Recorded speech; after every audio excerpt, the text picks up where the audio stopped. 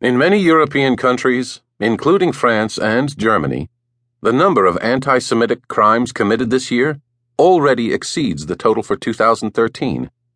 It would be an exaggeration to say that Europe is no longer hospitable to Jews, but German Chancellor Angela Merkel had good reason this week to publicly fret about young Jewish parents who wonder whether they can raise their children in Germany.